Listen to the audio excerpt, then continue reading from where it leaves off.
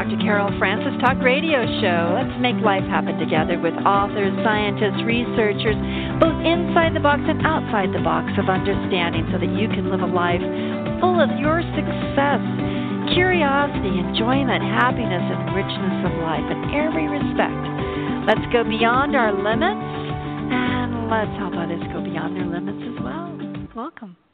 Oh, so beyond our limits into the deepest of connections, whether those connections are with ourselves, our bodies, our loved ones, and those with whom we work in one capacity or another.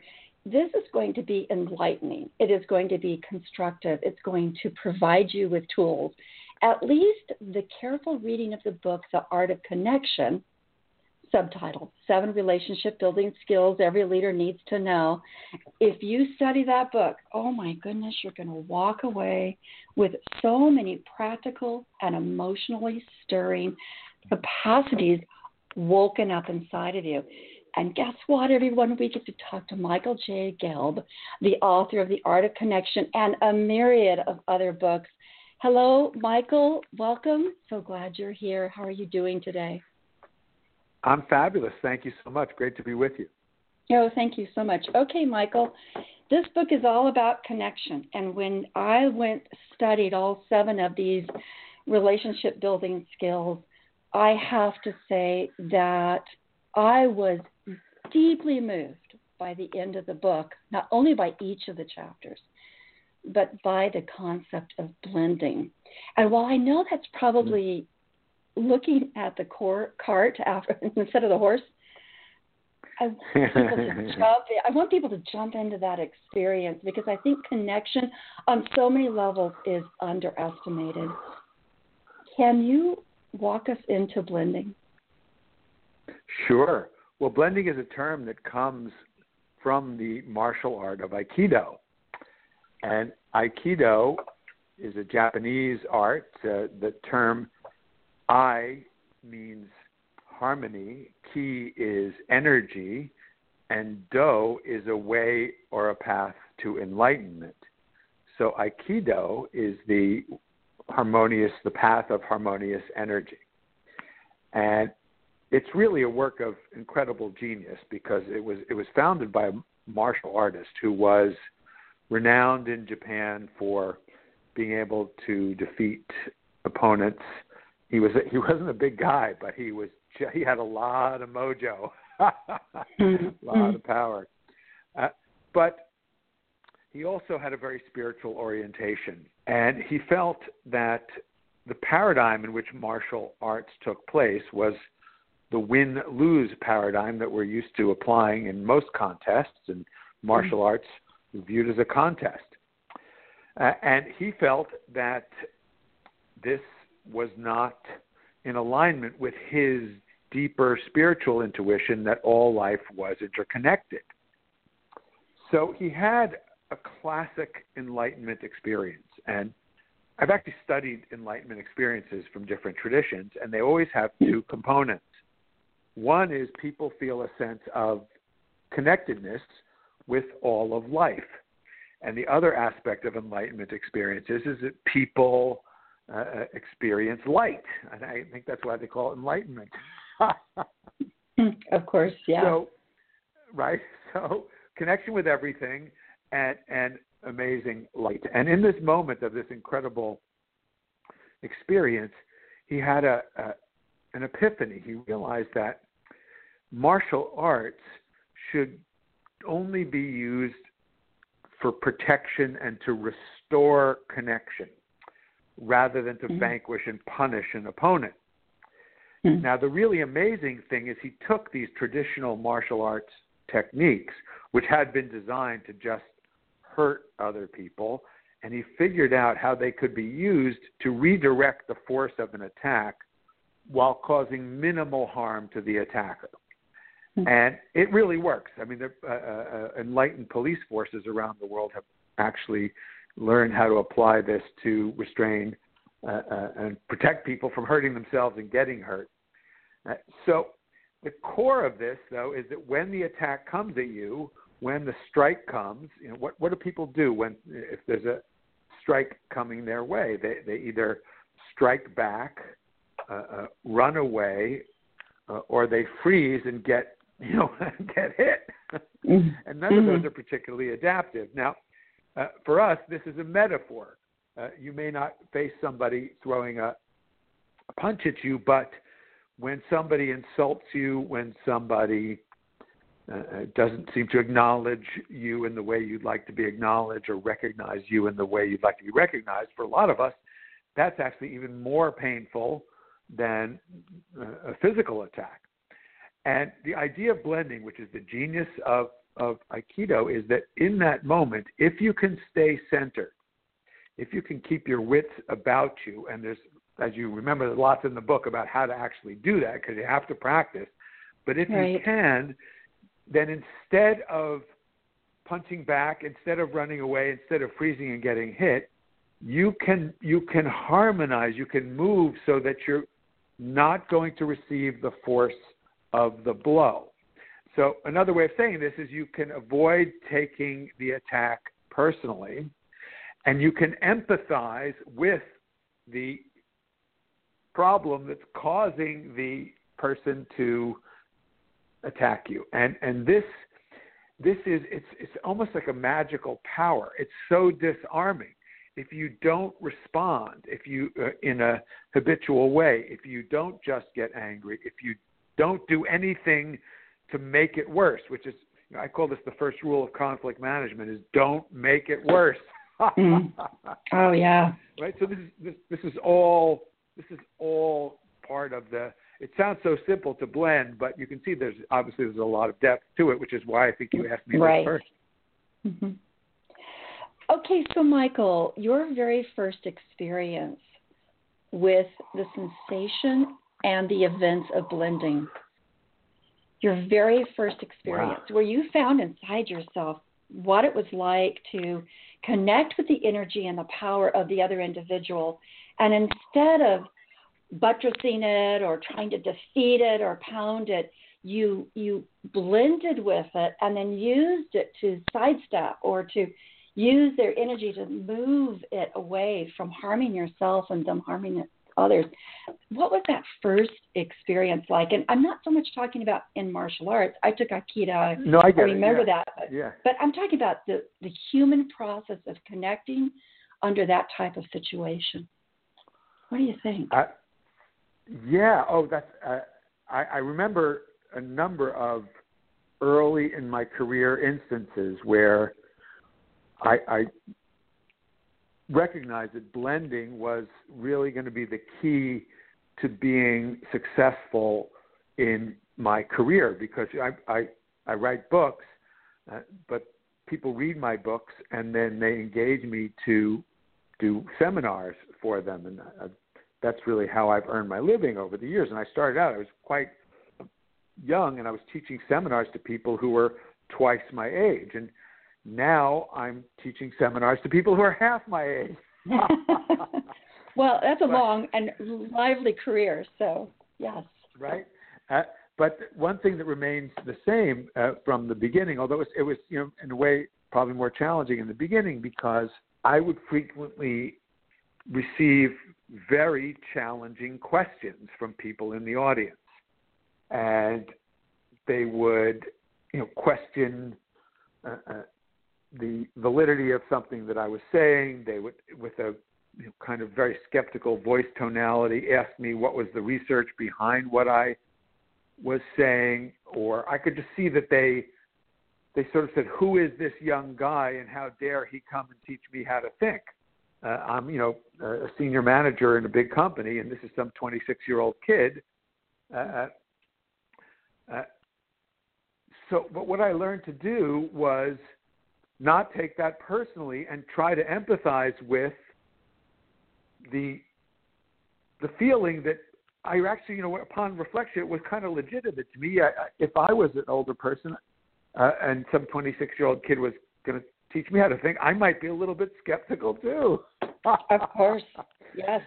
Right, and I also, my career early on, I got engaged by the DuPont company to teach all of their chemical engineers. I used to do a 3-day program on creative thinking for their chemical engineers. I did this for 7 years. I trained like a whole generation of DuPont chemical engineers. And things that to me were intuitively obvious, I realized, these are people like with a different Myers-Briggs type than me, different Enneagram type than me. They have a different way of receiving and processing information than I did. So instead of just being inspirational and telling great stories, which I love to do, I realized that, to get through to these people, I need to give them data. I need to give them research, chapter and verse.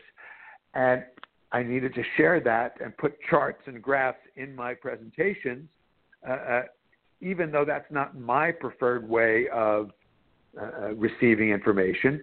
It wasn't about me. It was about them. So I learned really early to blend with what the audience needs and make it about them. And then when somebody would try to give me a hard time, I didn't see it as giving me a hard time. I learned to not take it personally and blend with and empathize with and put myself in their position. And I remember way back when I first started, people would come to me after my seminar and they'd say, wow, you were so great handling that difficult person. And I remember I would always say to them, what difficult person? Because it didn't seem difficult to me, because I really learned how to be empathic with the needs of my audience. So your first experience of the blending was when you're dealing with the onslaught of judgment that's coming your direction. And you talk a lot about that people do things out of their sense of need, personal need.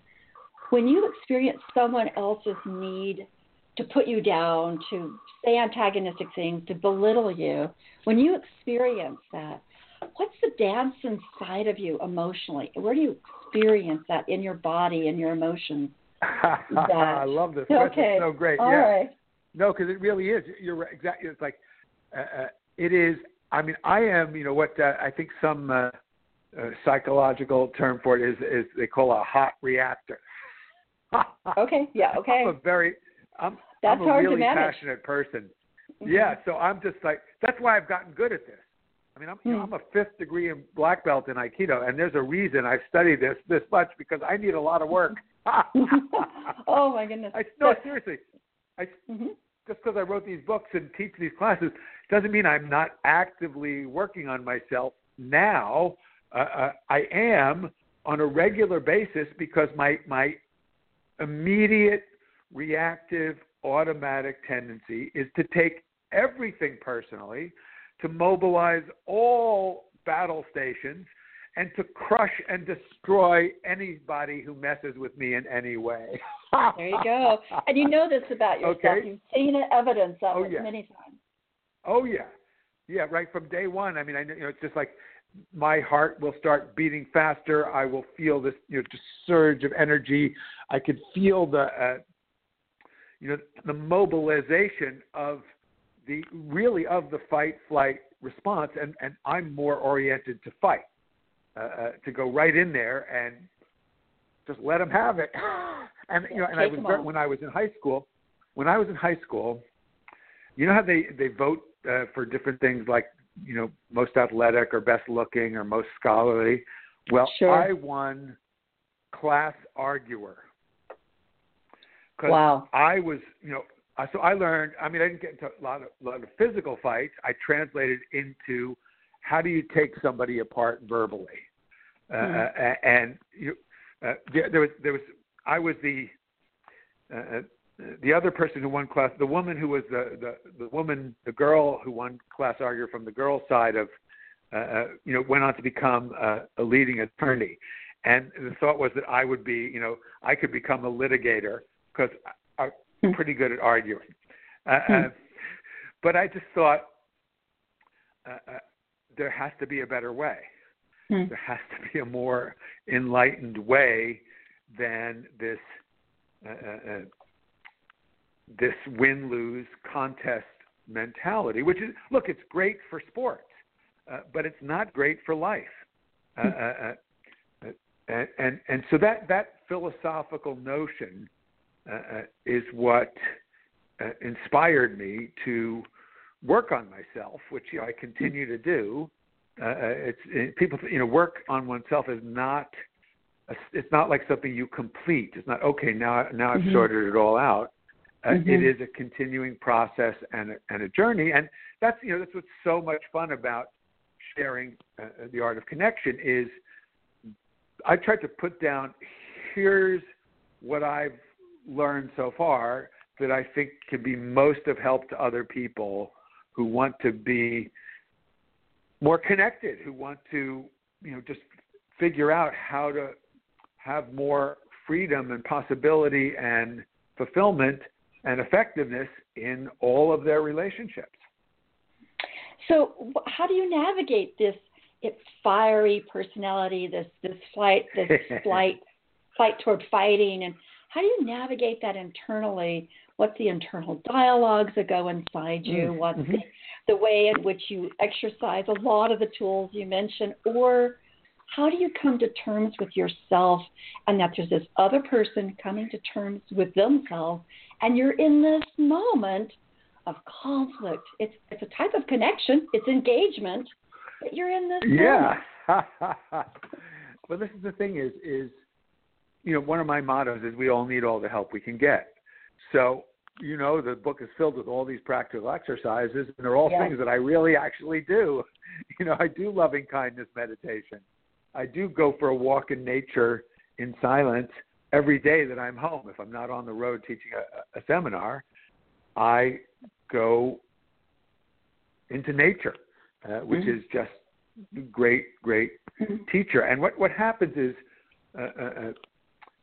that this creates a kind of storehouse, an abundance of peace.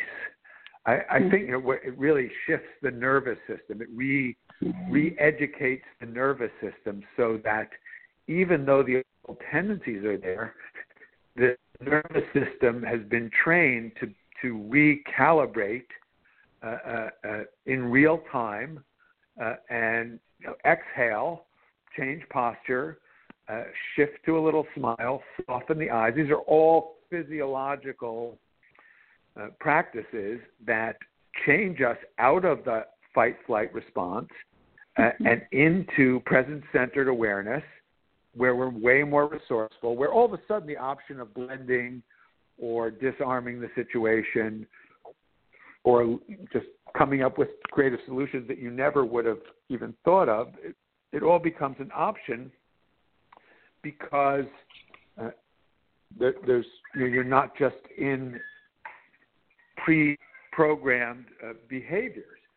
And it really is like, it's an investment. You invest in it.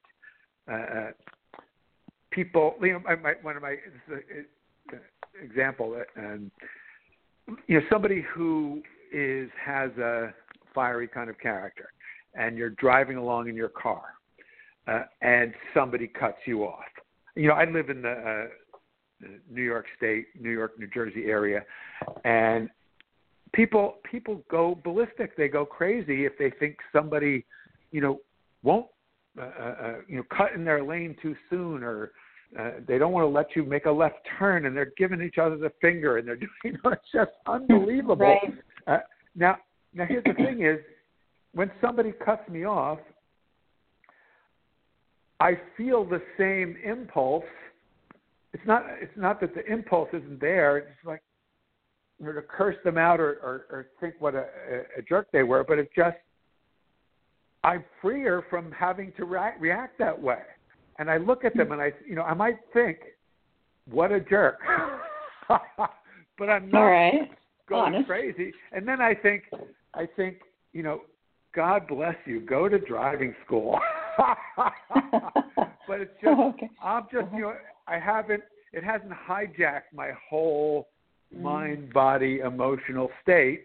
And I'm not going to do anything to make it worse. I'm not going to speed up my car and try to, cut in front of them or give them the finger. And it just, all of that is just so silly if you stop and think about it. And yet people are acting this sort of thing out on all the world stages, left and right. So if you want to be free from that,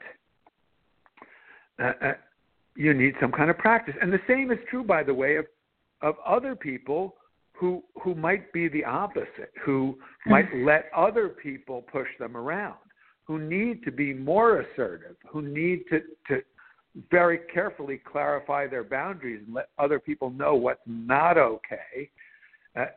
That person needs the same kind of practice to create the inner freedom to have a choice to do something outside of their habit, which may just be to withdraw and apologize for being there and allow themselves to be pushed around. So it doesn't matter, which your proclivity is. What's important is that you're able to have some freedom from your proclivity. That's beautifully said. And as I'm getting to know you, and this is just delightful, as I'm getting to know you, I realize that predominantly you're saying you're an individual that engages dynamically as opposed to retreating or moving away or keeping isolated or detached. And that dynamic engagement comes with its wonderful qualities and also has its other side. And in one of your chapters, you talk about taking stock of who you are, whether it's going through personality examinations or psychotherapy or self-analysis. Now, taking stock of who you are, both to know who you are and to look at the goods and the bads of that, the worthwhile and the not worthwhile, and also so that you don't stay fixated at that point. Can you talk about the discovery of going, I'm here, I like this. Wow, I'm also fixated. That was a really interesting concept that you proposed. Tell us more. Thank you. That's a chapter on transcending fixations. And it is, so self-knowledge, understanding, how you're wired, noticing whether you tend to engage or withdraw. Do you tend to go along? Do you tend to assert? Do you get angry first, or do you get afraid, or do you blame yourself and feel shame? So these are some of the big categories that people fall into, and one of them isn't any better than the other. Reacting with anger isn't any more adaptive than reacting with fear or shame. And most people are reacting from one or another of those three predominant emotional default settings. So whatever type you are is no better than any other type. What is important is, are you becoming a healthier version of your type?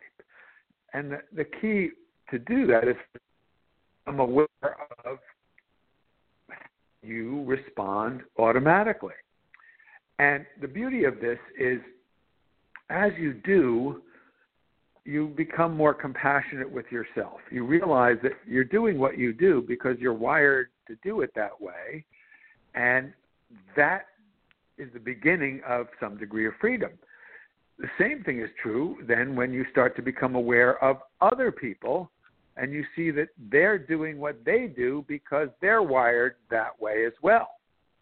And it makes it just so much easier to be empathic and compassionate and kind and helpful to other people in your life, whether you're managing them or marrying them or raising them as a parent or teaching them as a school teacher. So we have self-knowledge and knowledge of others. And it's so powerful when you really pay attention, instead of defending, instead of saying I'm right and the way I am is the right way to be. If you just give up, well, it's not right or not wrong, it's just fascinating. It's just interesting. And then to see, how this can help you be. I'll give you a really personal example. Just wonderful. So, a lot of times I'm up in front of an audience of a couple thousand people, and there's nothing I like more. I mean, I will go in there and my energy is more than up to it. I'll have more energy at the end of it. I can hold their attention, the entire time. They'll give me huge applause. I'll sign books for them afterwards. I'll hang out with them as long as they want to because I totally thrive in that kind of environment. But the same personality traits that make me good at holding the attention of a large audience for 90 minutes, I've learned through, not just personality typologies, but feedback from various people in my life over the years that that can be a little bit overbearing. Said delicately. In interpersonal relationships. Yeah. No, because it's just funny. Like I have this affectionate, humorous sense of like I can make fun of myself. Like I realize, I'm glad I got this feedback because, I mean, I've learned over the years to not always dominate the conversation, to ask lots of questions, to just be quiet, to be really gentle, to be just to shift outside of my mode, my habitual mode, and it really, really helps. And so, but here's a more recent. I'm married to just somebody I just utterly adore, and we have a wonderful, super happy, great relationship. But that doesn't mean that we're on automatic pilot. We have to. This is dynamic. It's happening on a daily basis. That my self-knowledge and my ability to shift and change out of habitual modes allows me to. This is the art of connection. I'm really practicing it with the actual person that I love the most. So, we live together. We collaborate. Her office is right next to my office. We're doing all sorts of projects together for each other's career. And so I go into her office on a regular basis, and, I might have a list of a whole bunch of things that I'm hoping she's going to do. And what I realize is, so I've learned how to say this in a way that feels more like an invitation rather than me saying, do this, do this, do this, and do this. But what I've realized is, my energy, my physical presence when I walk in the room, I realized could easily be perceived by my sensitive, beloved wife as too demanding. Because I realized, that's just my nature. It's just, I come in there, there's this storm of energy suddenly came in your room, and I just think I'm walking in the room without the self-awareness that I have after paying attention to what people have told me and what I've learned from all these typologies. Mm-hmm. So, I've literally learned how to change my demeanor and shift my energy so that it's more of an invitation energetically as well as verbally. And and then we talk about it and we laugh about it. So we wind up connecting both by having the self-awareness and by having a dialogue about it, and by being able to laugh at ourselves. And she knows that. And here's the most important point: is it's more important to me that we're connected than we're doing whatever's on the to-do list. That connection comes first. And if it doesn't come first with the person you're married to, how are we going to have a better world? You know what I mean? It's practice this at home, and then practice it at work, and then maybe you can change the world to the world you want it to be. Mm-hmm.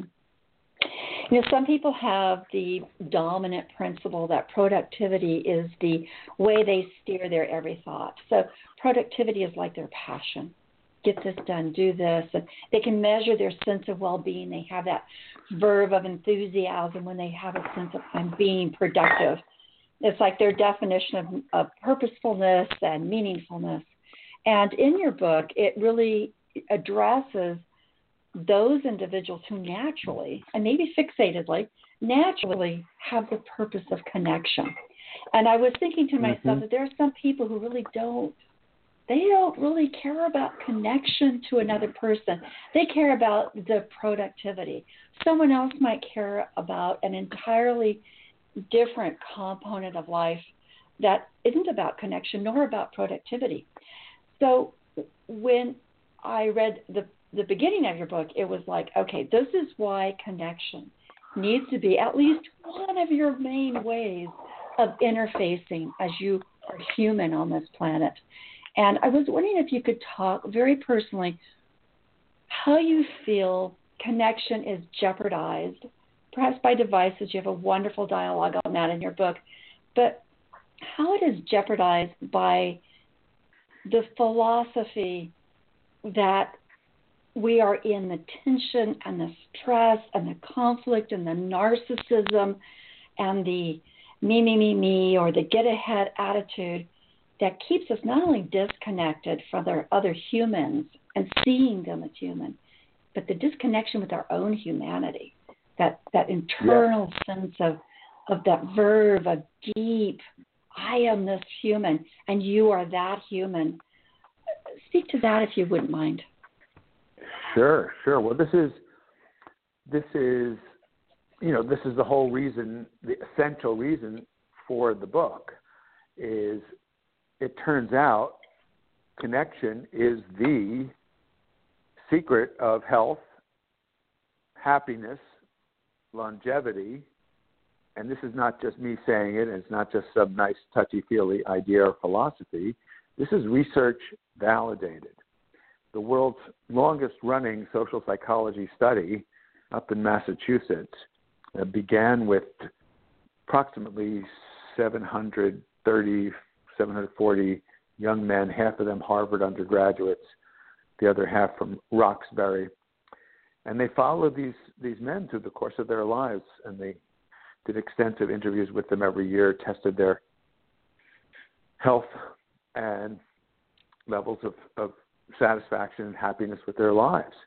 And as you might imagine, when the men were young and they started the study and they asked them what they thought would be the key to happiness in their lives, they all said money and being the executive vice president of this big company or running my own business or whatever the achievement and productivity focus they had, that was their criteria.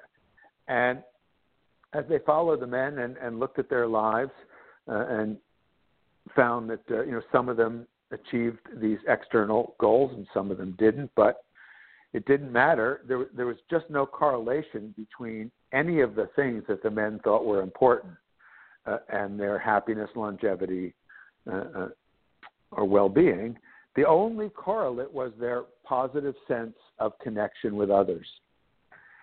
So it's the secret of life.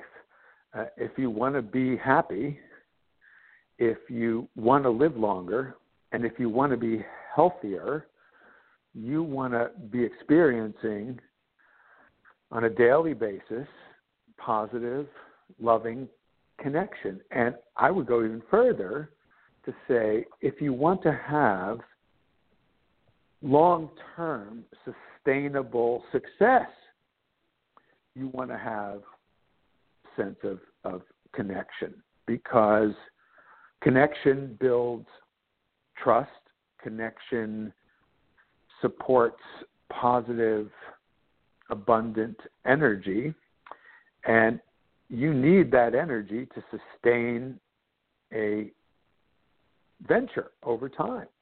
So we also know, this is the other thing, we also know now that organizations that are predicated on human values, organizations that value the quality of life and not just the short-term bottom line, will outperform the companies that are just focused on the short term, on the immediate profit. This is the revolutionary work of Professor Raj Sisodia and his colleagues. They published the marvelous book called Firms of Endearment. It makes the business case for the reality of connection as a key to the long-term success of your. So in other words, you'll be more productive if you treat people in a human way consistently over time.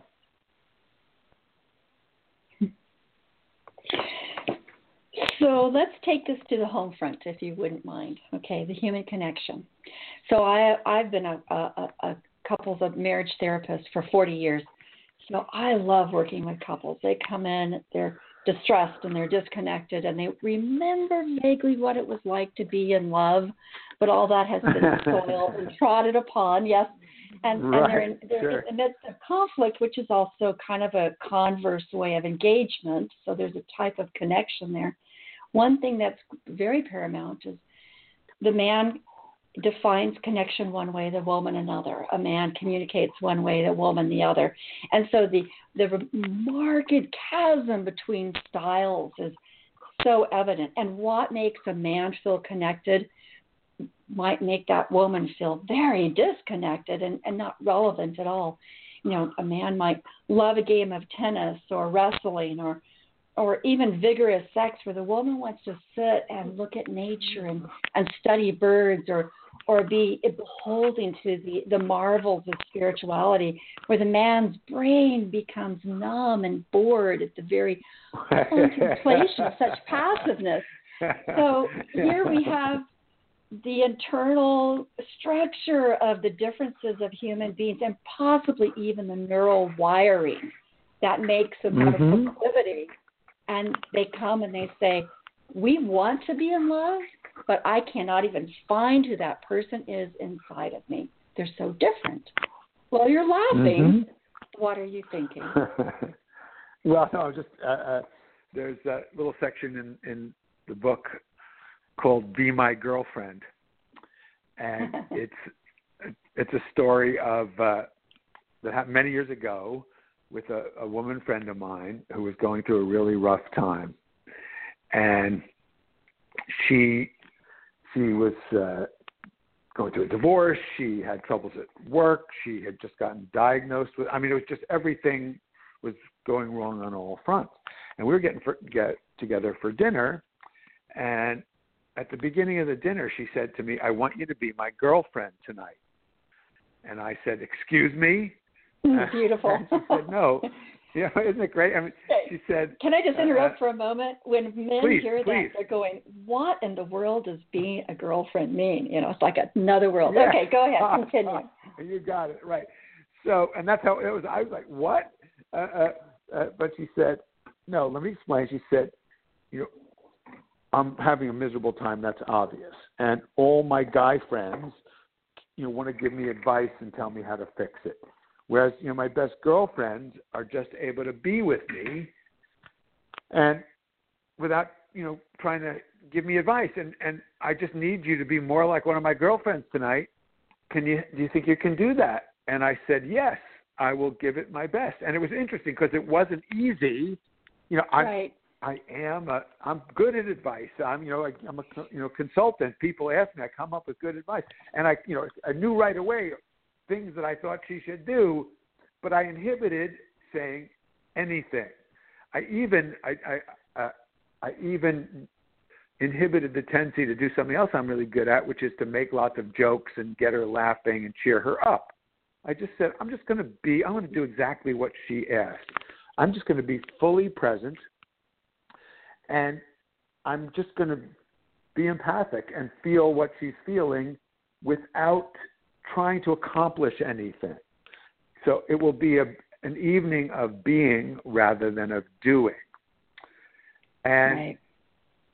It was fascinating because it had an effect so much more profound than any advice I could have given. I watched her energy change in the course of the evening, her whole demeanor changed. She gave me a huge hug when I left. She called me up the next day and thanked me and said just how wonderful and healing and great it was.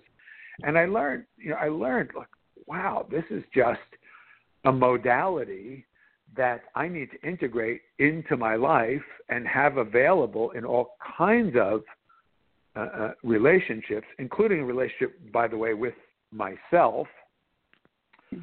So, there's a spectrum, and it's often associated with gender differences. But it's really, I look at it as, if we think of it as yin and yang, or active and receptive, all humans want, in my view, it's part of what I've put forward in this book, is want to have more freedom and flexibility to move along that continuum so that we can be more appropriate and more useful and helpful in different kinds of situations. And my repertoire was expanded, and it's been profoundly useful, and it's something that couple that it comes down. It's all about empathy. It really is all about, can you there obviously we have to. It's not just you. I'm a guy. I get it. I know the guy stuff I would like to do. But not, if you want to be a guy who's going to be really happy with the woman that he's with, my wife is really classically, fabulously feminine. And by celebrating that and tuning into that, what's really interesting is it brings out elements in her that are always, to me, wonderful and surprising. And so our ability to get outside of strict gender roles and be more fluid. We've been together for it's almost 13 years, but it's just better than ever. And it's like she's still the person I would rather have dinner with every single night, because we just have such a phenomenal, dynamic, interesting exploration of life, because we're not just putting each other into boxes. We're not just locking ourselves into these boxes, and we're curious. And I'd say we have humility. It's like she will always surprise me, and my personality type gets bored really easily, but I don't get bored with my wife. It would be wonderful talking to her. I'm not going to, of course, ask to do this, but ask her what time she feels she's contemplating how to get you engaged. Because we don't often look at what another person does to go through the effort of connecting with us. What is this other person doing that's creating this connecting moment? How are they varying their interaction with me so that I can feel engaged or connected? What is this person doing that's outside their fixated comfort zone on my behalf or on our behalf? And I think interestingly related to this, I'd like to hear you. Go ahead. Comment on that first.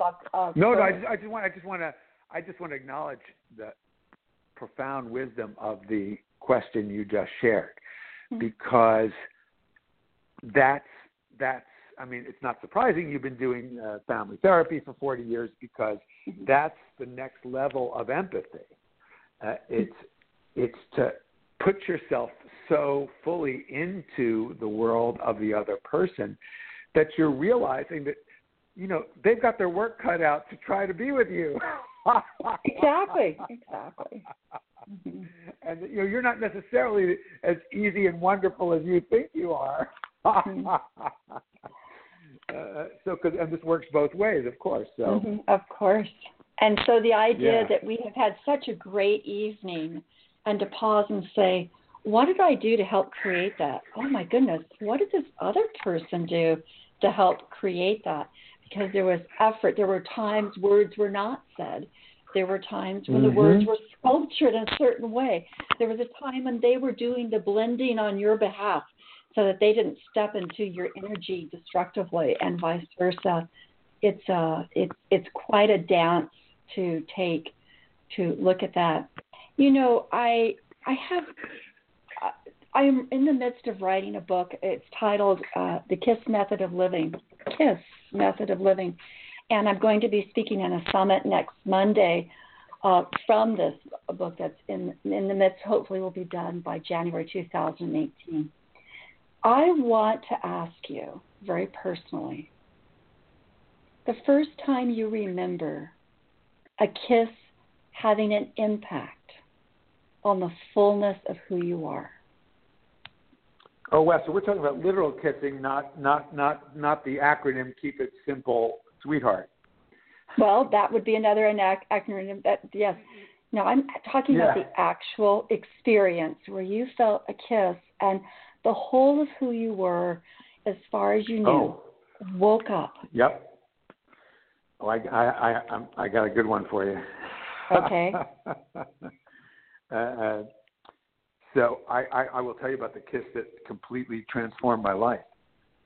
And it was summer. I was on a summer trip, and there was a girl on this trip who I just had, the wildest crush on. But she seemed so beautiful, so smart, so cool. I just thought, I didn't really have a chance. And there were 3 days left in the summer trip. It was one of these teen tours where you go around the country. Sure. And we camped out at all these amazing places. And she was just like the projection of my ultimate ideal girl, but seemed, untouchable. And anyway, a few days left in the summer, and I was sitting on this bench outside in this some state park. I think it was in Pennsylvania somewhere, and she happened to walk by, and she said to me, "Hey, how you doing?" I said, "Oh, I'm okay. I'm a little sad the trip is going to end." And she said, "Yeah, me too." And I forget exactly the words she said that elicited my opportunity to say. Oh, I know. She said, "Well, yeah, you do look a little sad. How come?" So I said, "Well," I said, "there's somebody I'm in love with, and I'm pretty sure, I don't really have a chance." And she said, "Who is it?" And I summoned the courage. I said, "It's you." And she said, "Oh my God." She said, "Oh my God, I've been in love with you all summer." Wow. So we kissed, and I was 16, she was 15.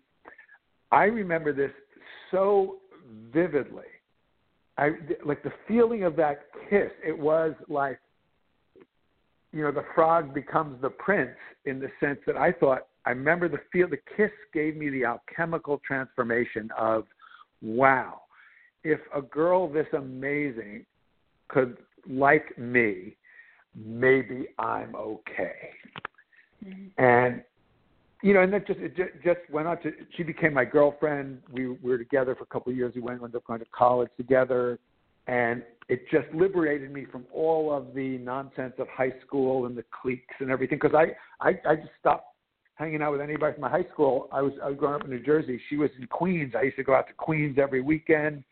And she was just, so much cooler than anybody in my whole high school. And here's the best part. We're still really good friends. Oh, nice. Yeah. And so that's the kiss that changed my life without any question. If I were to kind of take just one small aspect of what you said, although I'd like to take several, one small aspect first, you're saying that kiss on some level healed any self-doubt of your worth and value. Can I say that? And it would be accurate? I wouldn't say any self-doubt. I don't know that it was 100% cure of self-doubt. Fair enough. It shifted it. Yeah, it shifted it from what's, because I was a fairly precocious kid in school, which I didn't necessarily fit in that well. I wasn't necessarily even doing that well in school at that time. So, and it's only later, like when I had all my struggles in school ultimately inspired me to say, there's got to be a better way. I want to help contribute to a way of educating children that facilitates their creativity and their self-expression rather than trying to shove it into a little box. So It was part of a shift where I said, whoa, wait a minute. It's not me, it's them. I used to get sent to the principal's office all the time, for behavioral problems. And a few years ago, I got paid to give a keynote speech to the National Principals Leadership Institute. Wow. Right? And I remember telling the principals, I said, I used to get sent to the principal all the time, and now they're sending you to me. That's hilarious. That's hilarious. So the kiss was just part of a very personal, obviously the romantic element was tremendously powerful, but it was part of a transformation of, I doubt myself, there's always doubt, but the shift was in the flow of my life direction, which is focused on championing creativity and championing people's ability to express the fullness of who they are. And that's, this book, The Art of Connection, comes out of a lifetime of teaching people, how to think like Leonardo da Vinci, how to innovate like Edison, how to be creative. But then if you learn to think creatively, if you learn how to think like Leonardo da Vinci, well, that's great, but you're going to have to build relationships if you want your creative idea to actually happen. So that's how, it all comes together. Well, thank you for that powerful experience of your first kiss. And it does, I would want to take another component of the way it moved you off of feeling bad or confused about yourself into feeling, oh no, I'm fine. But I have this philosophy that we have ways of tapping into our core self. You call it being centered, but our core self, and we're so complex, and there may be so many cores to who we are. We have such a broad bandwidth of who we could express ourselves to be, but that we have ways of tapping into our core self, our presence, that guides us into our passions and our happiness and our fulfillment and our meaningfulness, and even to our deepest connections with other individuals. And I'm wondering to what degree a kiss, like you described, actually helped you move into this fullness of experience of what it meant to be connected. And if you could, just on a physical level, on a physiological level, and on an emotional level, describe what it's like for you when you know you're in the zone of connection. You're a very intellectual individual. You're so articulate. You think wisely and broadly. But if we condense it down to your physical, sensate body and your soul, so to speak, that doesn't think but experiences, what is connection like for you when you're in the depths of that experience? It is the kind of kinesthetic reality of all these ideas. I am a very, very kinesthetic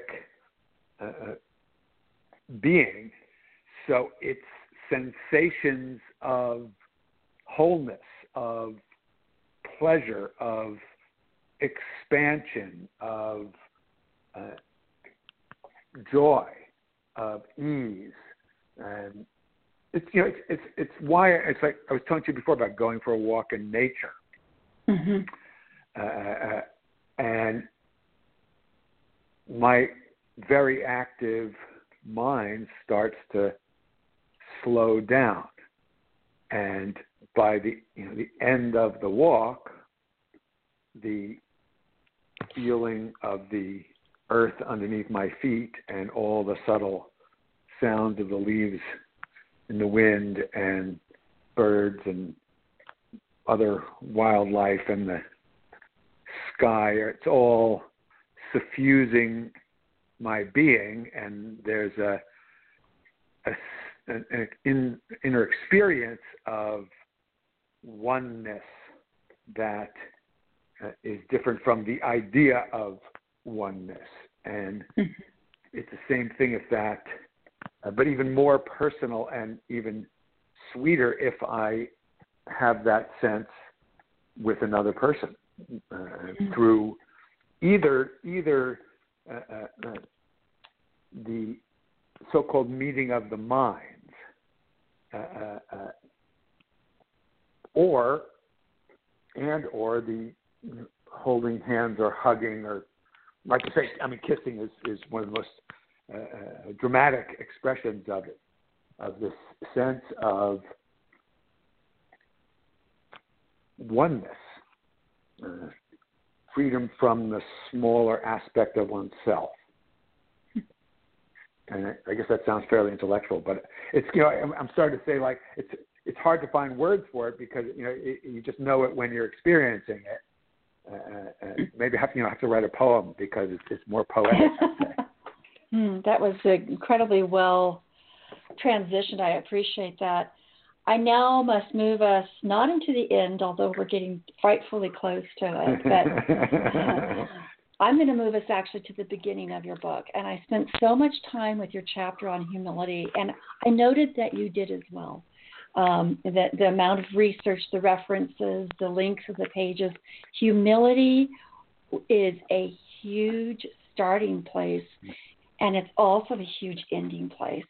And with a lack of humility, with a sense of bravado and narcissism that we're inundated, excuse me, I want to get political, but I will refrain, that we're inundated with, that the power of humility, absolute power tool of humility for ourselves and for others, and that, if I can just say in the transition of this question, even your expression of what you just did in terms of how it feels to be connected requires you to leap into kind of a vulnerable space where you are humbled by something so much bigger than you are, that you blend with in a moment where your boundaries are down and you're now available to connect, good, bad, whatever, it doesn't matter. It's like you open up to that sensation of letting something in and of letting something out. That vulnerability is associated to the power of humility. What do you want to say about that? Well, I actually want to reflect back how delightful and different this conversation with you is than most of the interviews that people do. Oh, I'm thrilled. I'm so thrilled. Right? Thank you. Yeah, seriously, but precisely, no, really, because you're asking real questions. You don't want to just hear some other author, blather on about why everybody should buy their book. That's true. They should. It's such a relief. It's such a no, but of course we'd love them to do it. But it's just this is no, seriously. This has been this conversation with you. This is as you remember in the action thing for the humility chapters, to have a real conversation every day. In which, so you're curious, you really want to explore, and you're doing this because and what's great is you remembered also the part in the introduction I say, today we all need to learn how to talk like a therapist. And you've got, you are, so that's why you're good at doing it. Which is, but that's, that's. So, but those kinds of skills that help us get to the depth of thing, where guess what? Everybody's accessible, everybody's vulnerable, because arrogance is just a sad defense against your inability to feel your your vulnerability. And, you're not going to live forever. This is finite. This experience, this ego, this parent identity, the whole thing that seems like such a big deal, it is transitory. And if you build your whole house of identity on the role you're playing in this movie,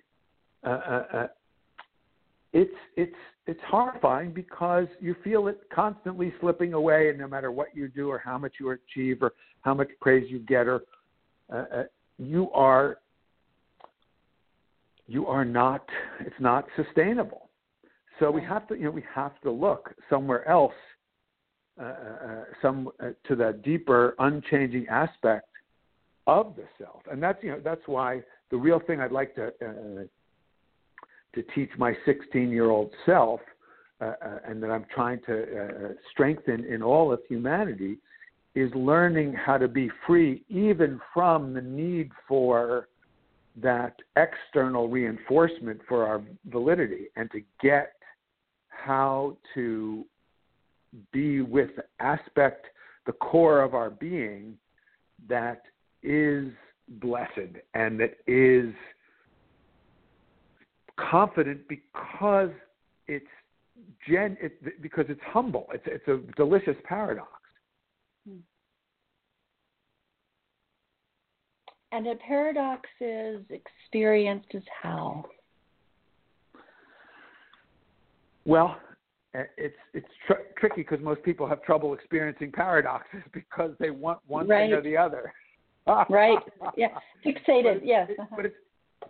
But it's experienced as, so nirvana means really to have your mind blown. And paradox is mind-blowing. I mean, it's mind-blowing to think. You remember the paradox in the beginning of the book, or that humble leaders have, which is you recognize that everybody's unique and entirely different. And at the same time, it is also true to say everyone is exactly fundamentally the same.